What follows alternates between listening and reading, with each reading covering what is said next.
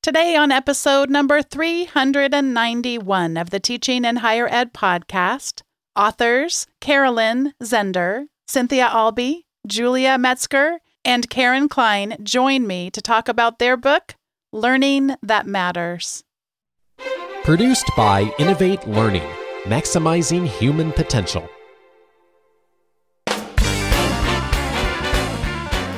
Welcome to this episode of Teaching in Higher Ed. I'm Bonnie Stachowiak, and this is the space where we explore the art and science of being more effective at facilitating learning. We also share ways to improve our productivity approaches so we can have more peace in our lives and be even more present for our students.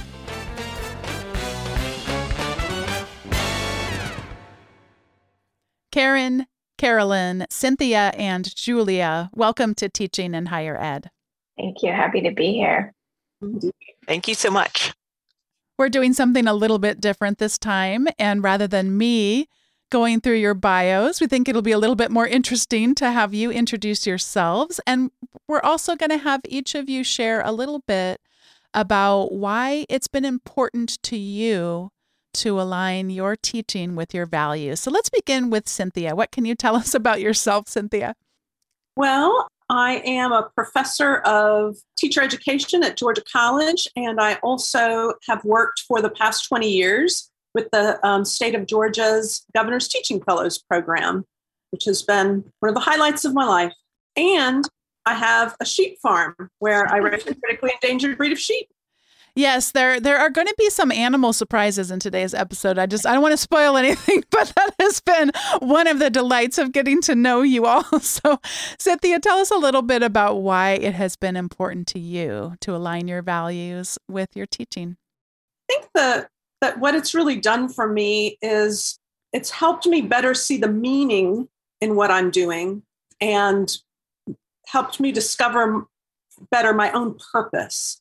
And because of those two things, it has brought so much more joy to my work, to feel like my work is aligned with my values. I certainly have friends whose work is not aligned with their values, and my heart just breaks for them. Karen, tell us a little bit about you. I'm going to sound like I'm copying Cynthia, except I have nothing to do with sheep other than visit hers on occasion. But I also am a professor of teacher education.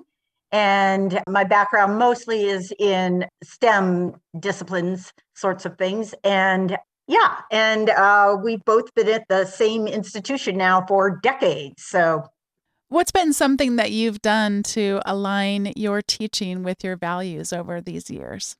Something that I have done is to really take stock of what is important to me. And I give you an example of something that I've changed on because I realize how important family is to me. And so I am always in my teaching trying to bring the cohort, not to make a family, but to make a collective. And I just know how important that is to me, that I believe that others benefit from that as well. So I don't try to teach to individuals. I try to teach to, we are a group. We are a collective.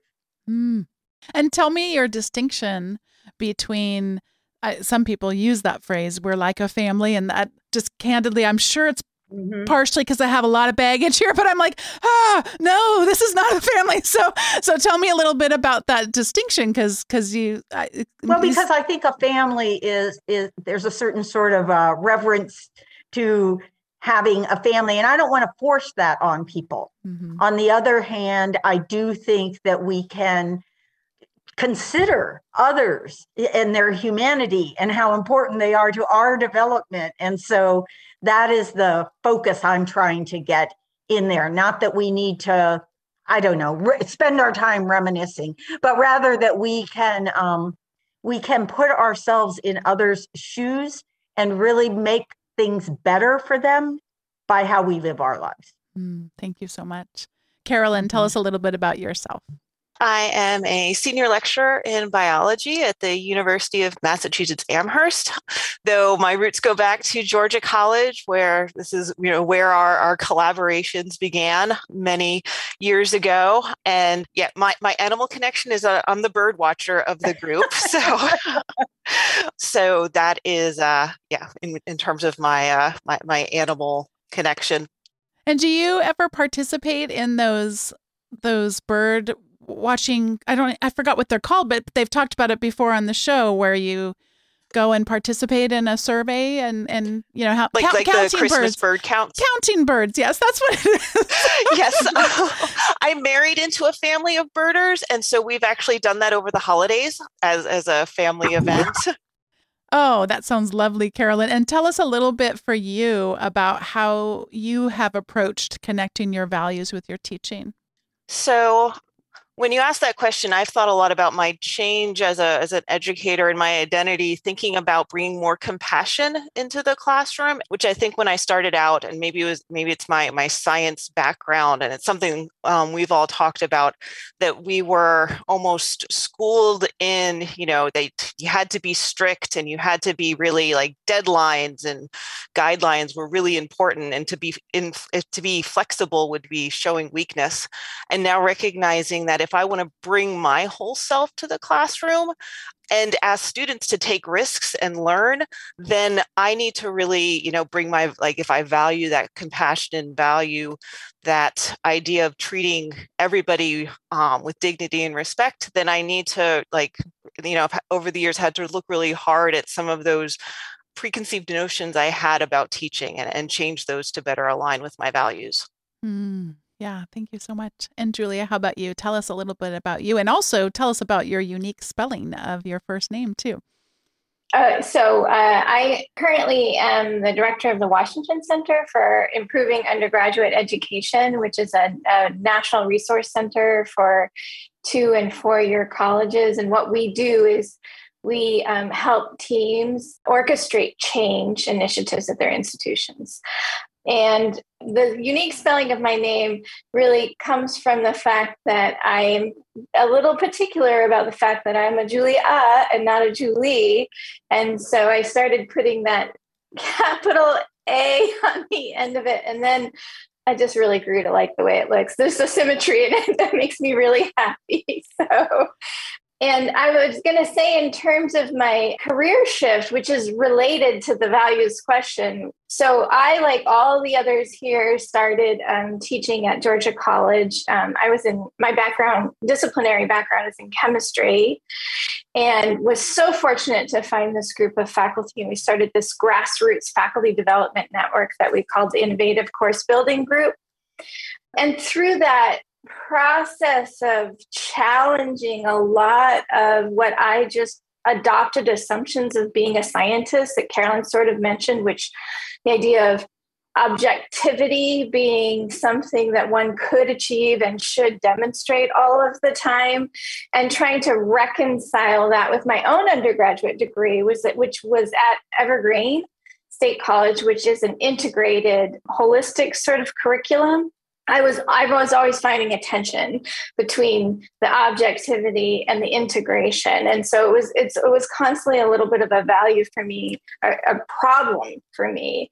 And I think the values orientation really helped me kind of navigate those two things and find my own space in that world, which is just asking myself, what matters to me and why? And am I living that in my teaching? And you also have some animal connections too. Would you like to share those before we go Yes, on? I do. It's funny because I'm looking at some chickens out the window right now. But, we raise both bees and chickens, and we recently moved across the country from Florida to Washington.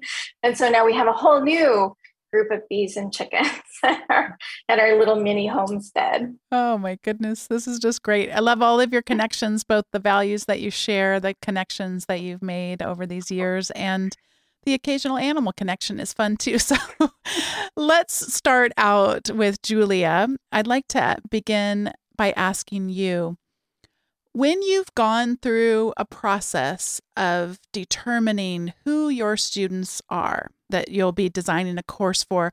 What have been either some of the surprises or some of the challenges that have arisen in that endeavor? I really love this question because I think that it's such an important starting point for thinking about what are the choices that you're going to make when you're designing a course.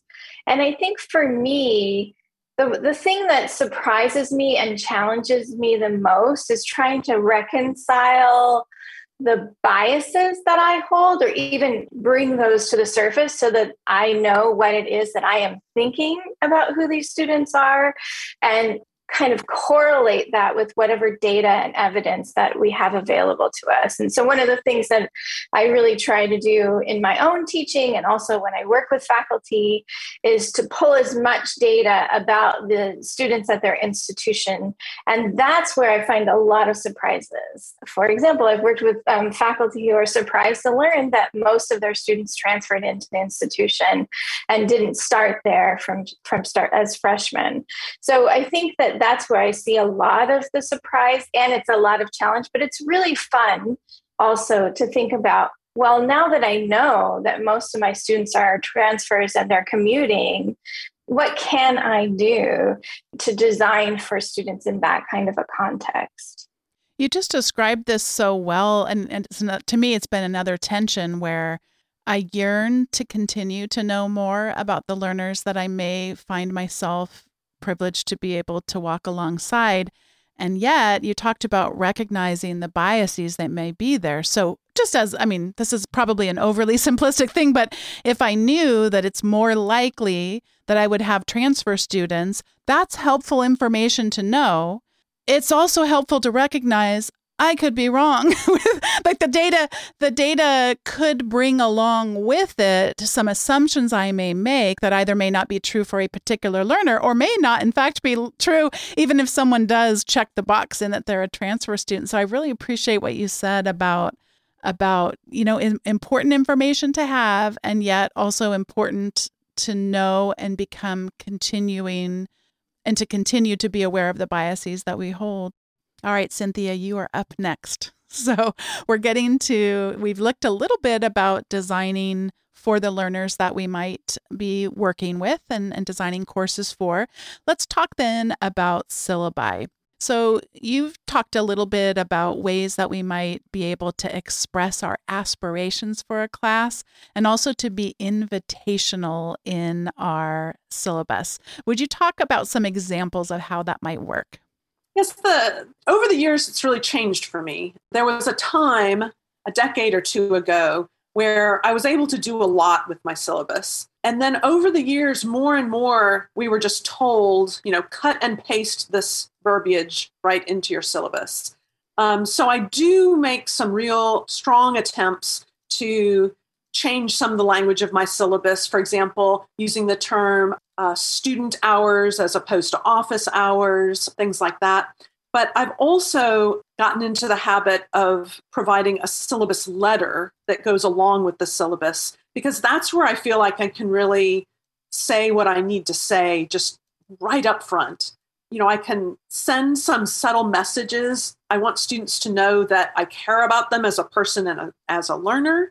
I like for them to know that I know my subject well and I'm passionate about it and I'm good at helping people learn it, because I think that helps students feel a little more safe.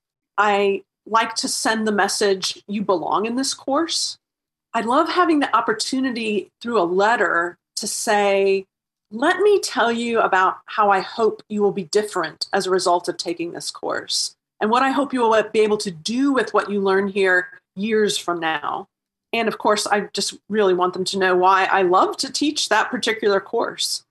And then, of course, there are things I do that are somewhat unconventional. And so I like to also have the opportunity to introduce those. For example, something I learned on this very podcast was about ungrading. I'm now passionate about ungrading. And again, a syllabus letter gives me a place to begin to introduce that. Yeah, I've also changed my mind a lot about syllabi. And in fact, I think I'm probably never going to stop changing my mind about it. But I don't like to talk very often about, I used to be in corporate training, and it feels like like a thing you shouldn't admit to thousands of people. But I mean, so corporate training, one of the things that we used to talk a lot about is just-in-time training. And, that can kind of sound cheesy, but I think about that a lot when it comes to the syllabus and how many times we say, go back and read the syllabus and get mad at people. Well, how many of you can hang on to things in your brain, all of that up there until just the moment you need them, and then to send people back to some document that they haven't seen in weeks. So I do try to break it down, and I now try to think of it more as that invitation, yet also recognizing that understandably there are some constraints that need to be made in an institution in order to maintain one's accreditation and things like that they can't expect those people who are evaluating those things to dig all the way down. So trying to find a happy medium and also to have some happy surprises. And I really do appreciate your use of the word invitation as opposed to all of these, rules and regulations and do's and don'ts and all of that. I just wanted to chime in there and say, one, I just wrote my first letter to students this semester precisely because that's what Cynthia does. And it's so helpful. And then when you were just talking about syllabus, for me, what's so constraining about a syllabus is having to say 14 weeks in advance, I know exactly where we are going to be and what we are going to need to be doing.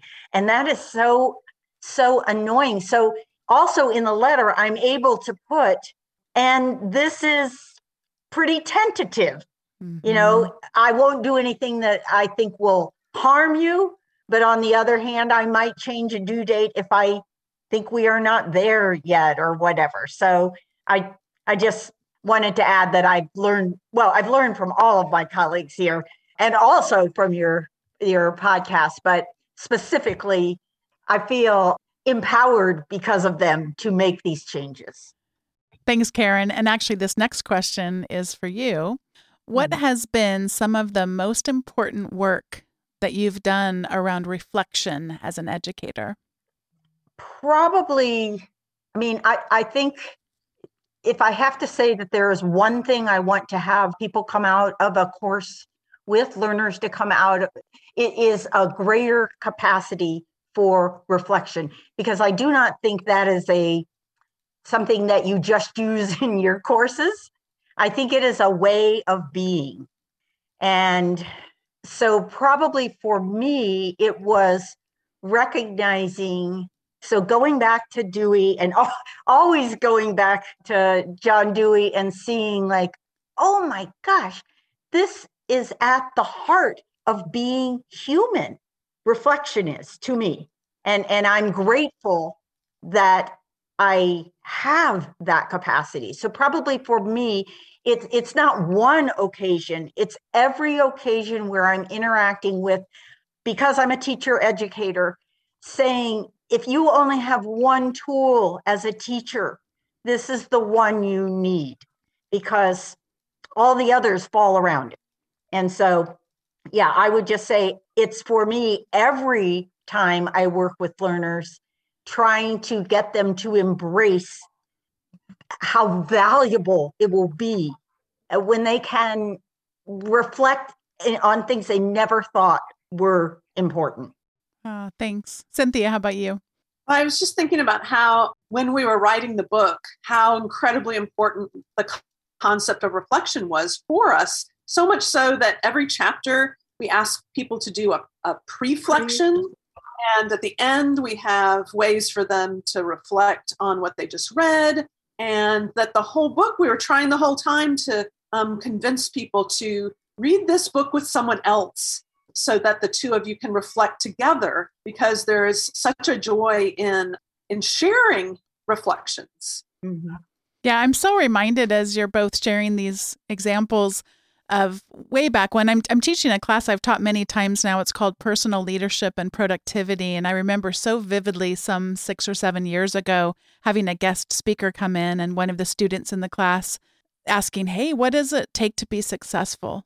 And the guest speaker said, well, what is success to you? And there was the longest, most glorious pause. And he said, I don't know.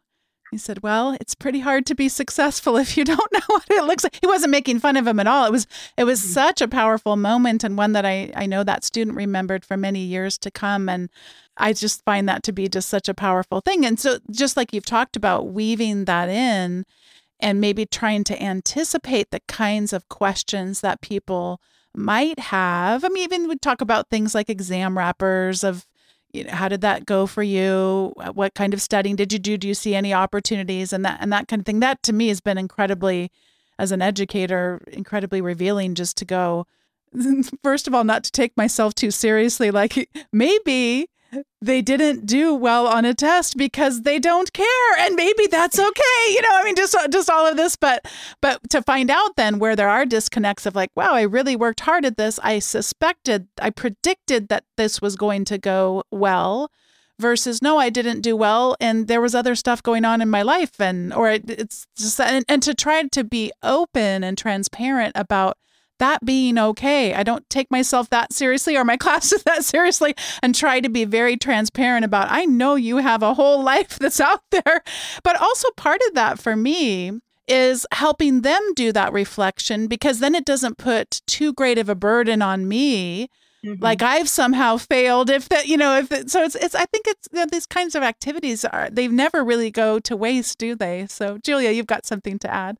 Yeah, just really quickly, I wanted to add that I think that for me, the really critical thing is carving out the time to do reflective writing as a practice, right? And noticing that when I'm not spending time doing that, I'm getting into like a place where I'm not being intentional about the things that I want to do. And also, I think it's really important to help students create that practice of reflective writing as well.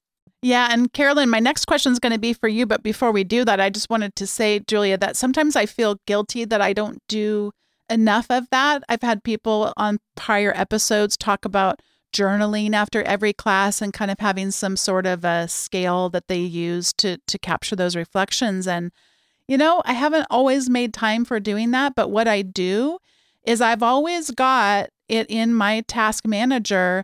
When things didn't go well and I want to tweak them, now is not the time to tweak them. So I'll just make a quick note, and I'll have the number of the assignment. Is that an M2.3 or whatever? And then here's what I wanted to change, and any sort of notations about what needed additional clarification or what I need to update the rubric.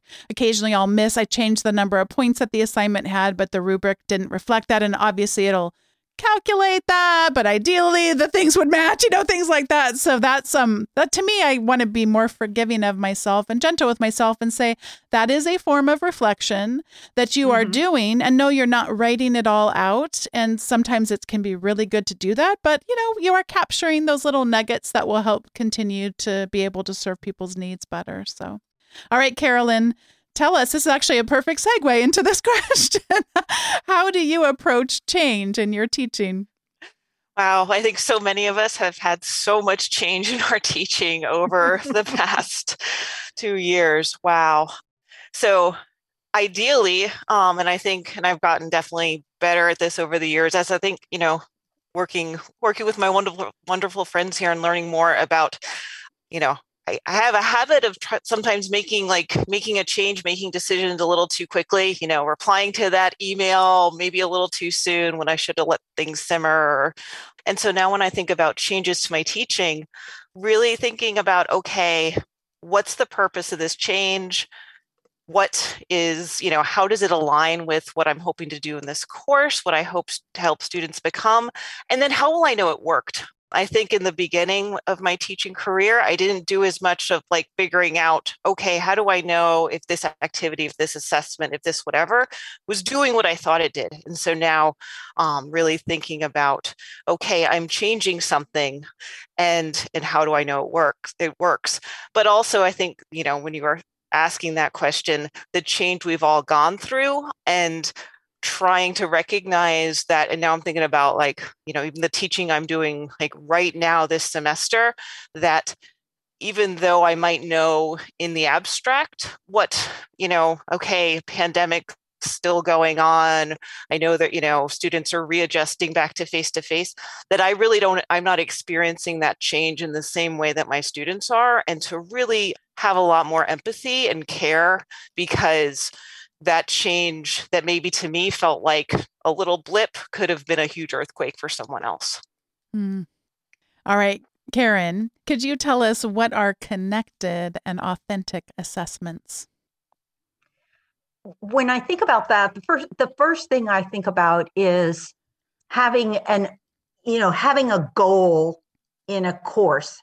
Maybe goal is a little bit too formal, but having a strong sense of what I hope people will come away from the course with.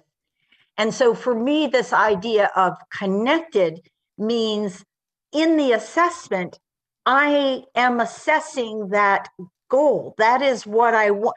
It's opportunities to see learners' success, my success, or lack thereof, or things like that. So connected to me means like I can trace it all the way through. Even a formative assessment, I can see like, how is this connected to what you were aiming for, Karen? But connected to that is authentic. So I'm always wanting to know, and I'm wanting learners to be aware that they are moving toward being more and more capable. In my case, again, it's teachers. And so an authentic, connected assessment is, in what ways does this assessment reveal things that you know or are able to do that will help you be a more, I'll just say, successful teacher? I shy away from that word effective now because I'm like, I don't know. It just doesn't ring true for me. But successful, I feel like, that's something you can feel. That's something you can feel. So an example of this week, something that students that I am working with, and these are teachers who are already placed in the field. They are in there. They will next year be the teacher there, but this year they are still learning and they have a partner teacher they work with.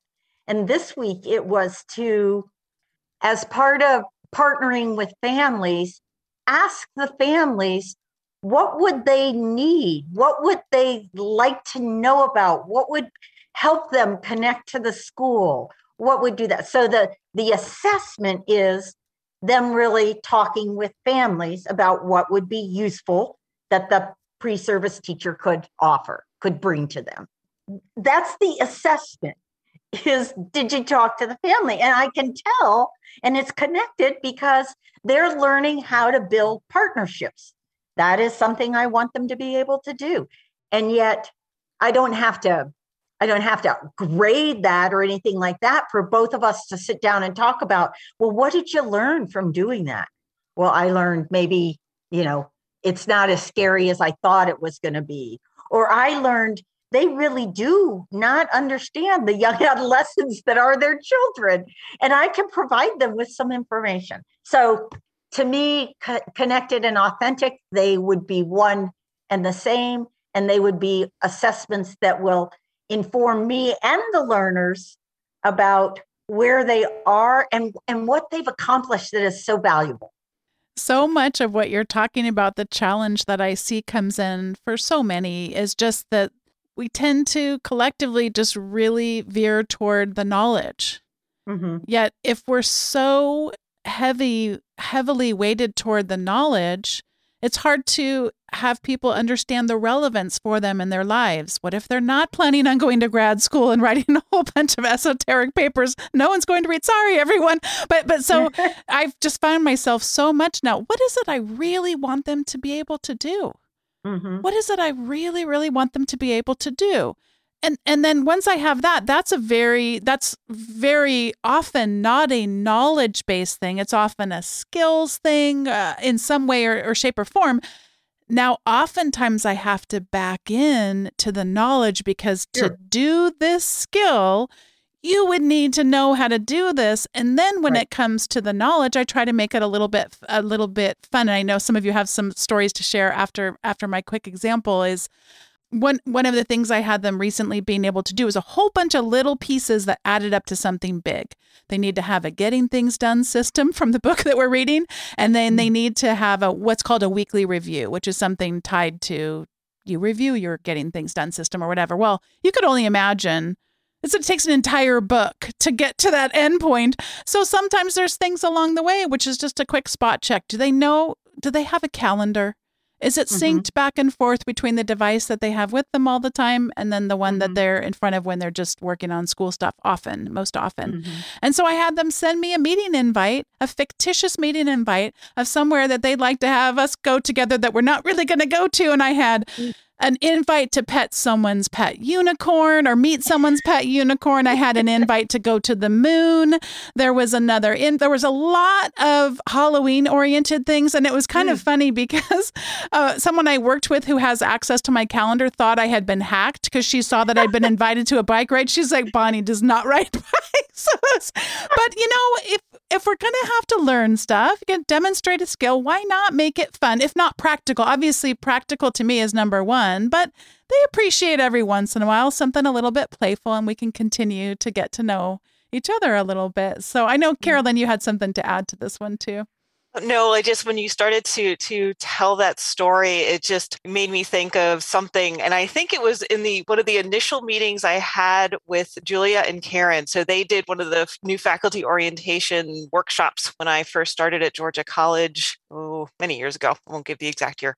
And it was, what do you want students to remember about your course, 5 or 10 years from now? And I remember sitting there thinking, and I was about to start teaching for the first time in a week, and I thought I knew what I was going to be doing. And it was wait, there's all this biology knowledge but that's not the real important stuff. And thinking about like you just said, those skills and just developing as human beings is, way more important than the, steps of, cellular respiration.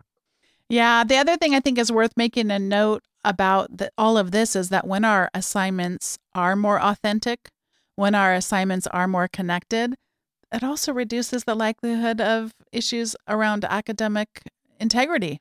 So, I'm going to get the email with the invite to pet the pet unicorn. That'd be really hard to be dishonest about. I know who it's coming from. I know who it's to, that kind of thing. I do a lot of, quick screencast recordings of them. It's their face. It's their voice. That would be really hard, and that's not my intention. Speaking of aligning my values with my teaching, I don't go into it of how to make sure no one ever cheats ever. But it is a nice side benefit that when we have done this, it just doesn't happen as often. I'm not saying it could never happen, but it's just going to be a little bit less likely, which I feel really good about. So, All right, Cynthia, talk to us a bit about how we might create opportunities for learners to engage when oftentimes there can be, especially when we're first meeting them, this natural and normal resistance to that kind of engagement that so many of us want to have.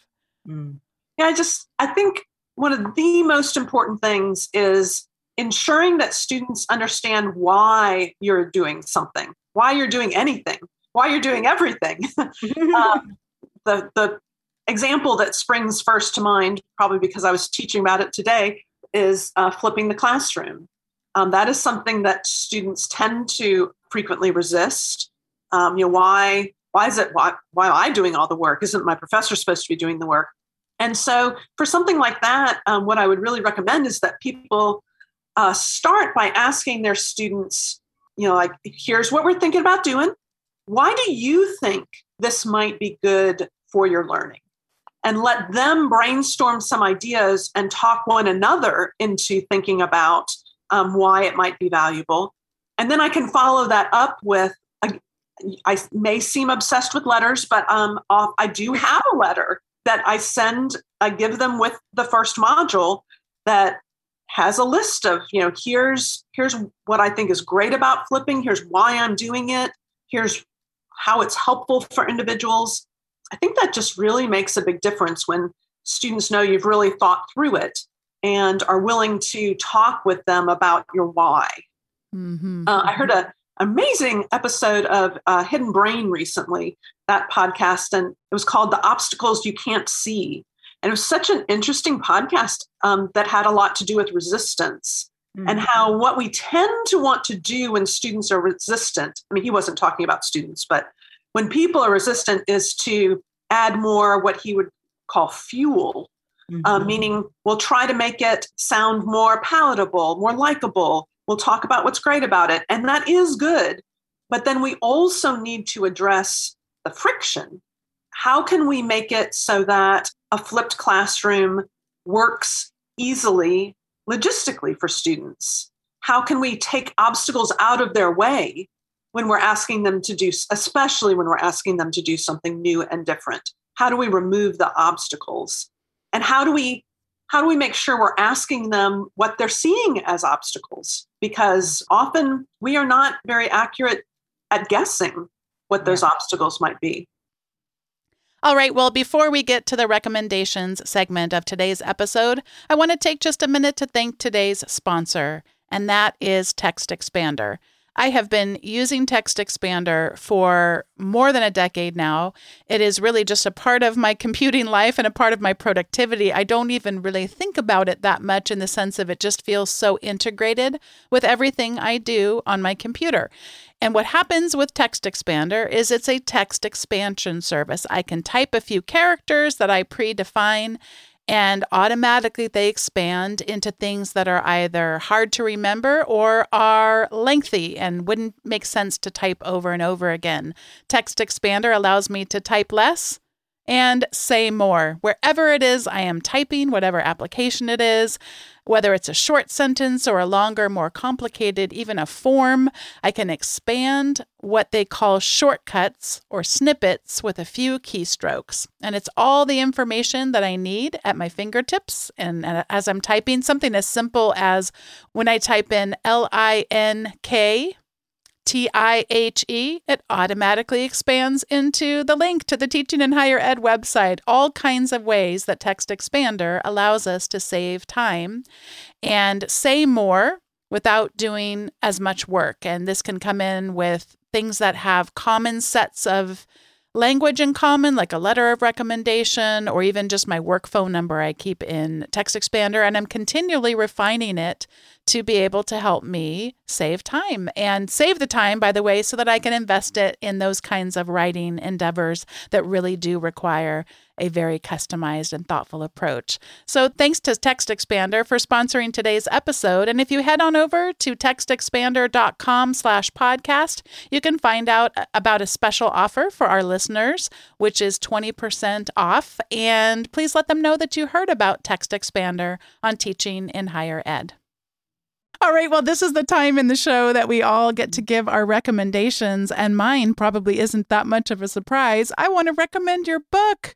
I had the opportunity to read it such a long time ago. I got to read it before it was even listed anywhere there, so it was really fun for me. And the thing that I love the most about the book, I mean, there's so many things that I do, but the thing that I love the most is just how you really do help us every page step between our values and our intentions, and then really in very practical ways, have us live up to those.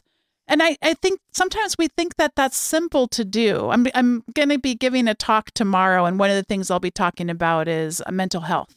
And it's just a small part of it, but it can feel so overwhelming.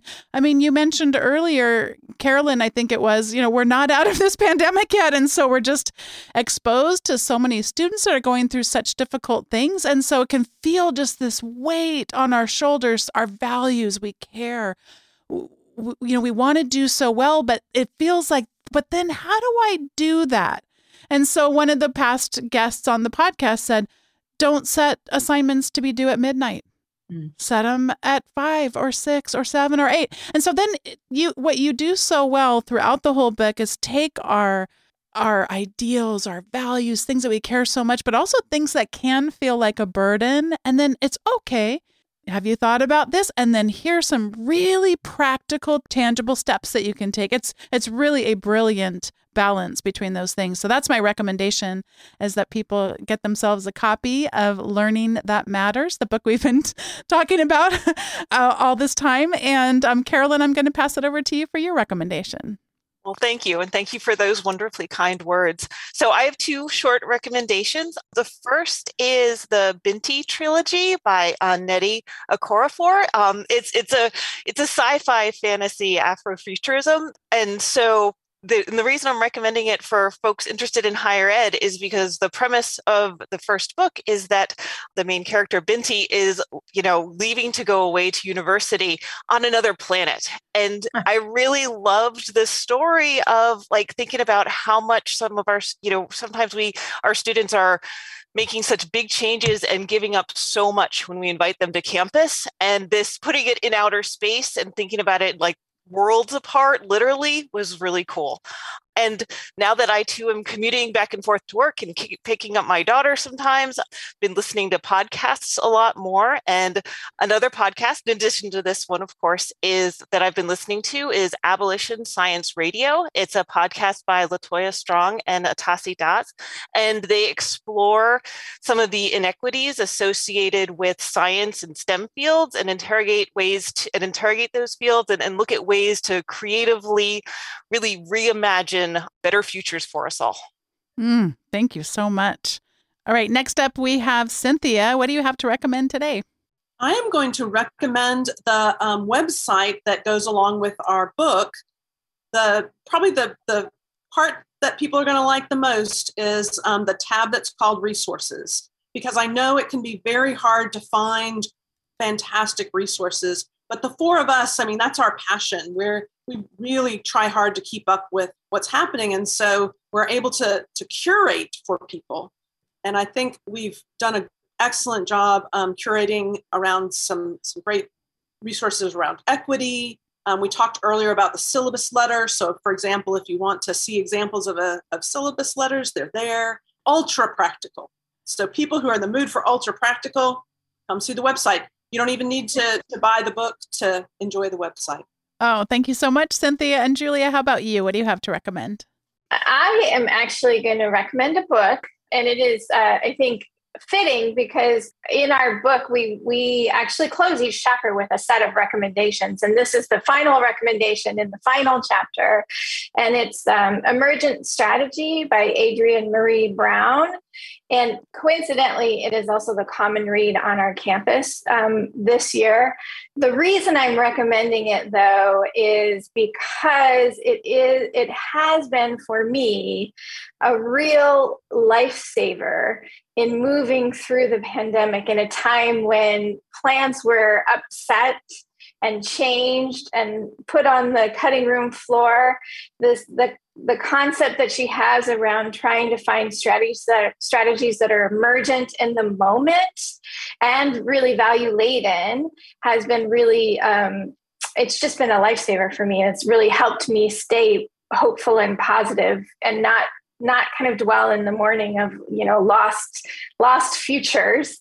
And so and in addition to that, I also really love to listen to things. And when I was reading this book, there wasn't an audio book, but I did stumble across an unofficial audio book that is on YouTube. And it is so great because it is collectively read by a group of people that came together over a weekend. And so they read sections of it and then discuss it, and then read sections of it and discuss it. It was just a really lovely way to hear the book. And I wanted to just take a minute to read the 10 core principles that Adrienne Maree Brown puts in her book as kind of the core of it. And they're short. Small is good. Small is all. The large is a reflection of the small. Change is constant. Be like water. There is always enough time for the right work. There is a conversation in the room that only these people at this moment can have. Find it. Never a failure, always a lesson. Trust the people. If you trust the people, they become trustworthy. Move at the speed of trust. Focus on critical connections more than critical mass. Build the resilience by building the relationships. Less prep, more presence. What you pay attention to grows. And I feel like it's an exact encapsulation of what we were trying to do with the book. Oh, that is just amazing. Thank you so much. I'm pressing buy as we speak. Wait, well, I'm going to press pause. No, just kidding. All right, Karen, what would you like to recommend for us? And thank you, Julia, so much for yours. I know, Julia, that was fabulous to be reminded of those again. My recommendation is probably going to seem a little odd, but I am recommending walking. I looked back over this time of the pandemic, and I think that has helped me so much. And besides the walking and getting out in the air and the beauty and all of that you're able to observe, it's also the time when I listen to podcasts, including this one. And I don't know, it's really changed my life, doing the two together. So old school, I know lots of people have said it for decades, but eons maybe, but that's my recommendation. Oh, I love that recommendation. Earlier today, I was feeling the crunch of just trying to fit too many things in the day, and I'm not where I need to be for tomorrow, et cetera, et cetera. And I thought there is nothing more important I could do today than take a walk. So I'm happy to report that I already did that. So look, I'm already taking you up on your recommendation. It's everything, right? It can completely change a mindset for sure. Yeah. Love it. All right. Thank you to the four of you for writing such a important work. Thank you for all of your collaboration and your generosity in sharing it with us. And I'm walking away from this conversation even more hopeful than when I finished reading your book. So just thank you for this. And I hope people will go and find out more and follow up. The Binti trilogy looks good. These are all, you've given us so much to consider. So just thank you again for your time today. Thanks for having us. Thank you. Thank you. It's been delightful. We really appreciate it. Thank you once again to Carolyn, Cynthia, Julia, and Karen for joining me on today's episode of Teaching in Higher Ed. And thanks to all of you for listening to today's episode. If you'd like to check out the show notes for today's episode, they're over at teachinginhighered.com/391. And if you don't want to have to remember to go look at them or look at them in your podcast catcher app, you can just subscribe to the weekly update at teachinginhighered.com/subscribe. And those show notes will come into your email once a week, along with some other recommendations that don't show up on the show, in addition to the ones that do. So head on over to teachinginhighered.com/subscribe to subscribe today. And thanks for being a part of the Teaching in Higher Ed community.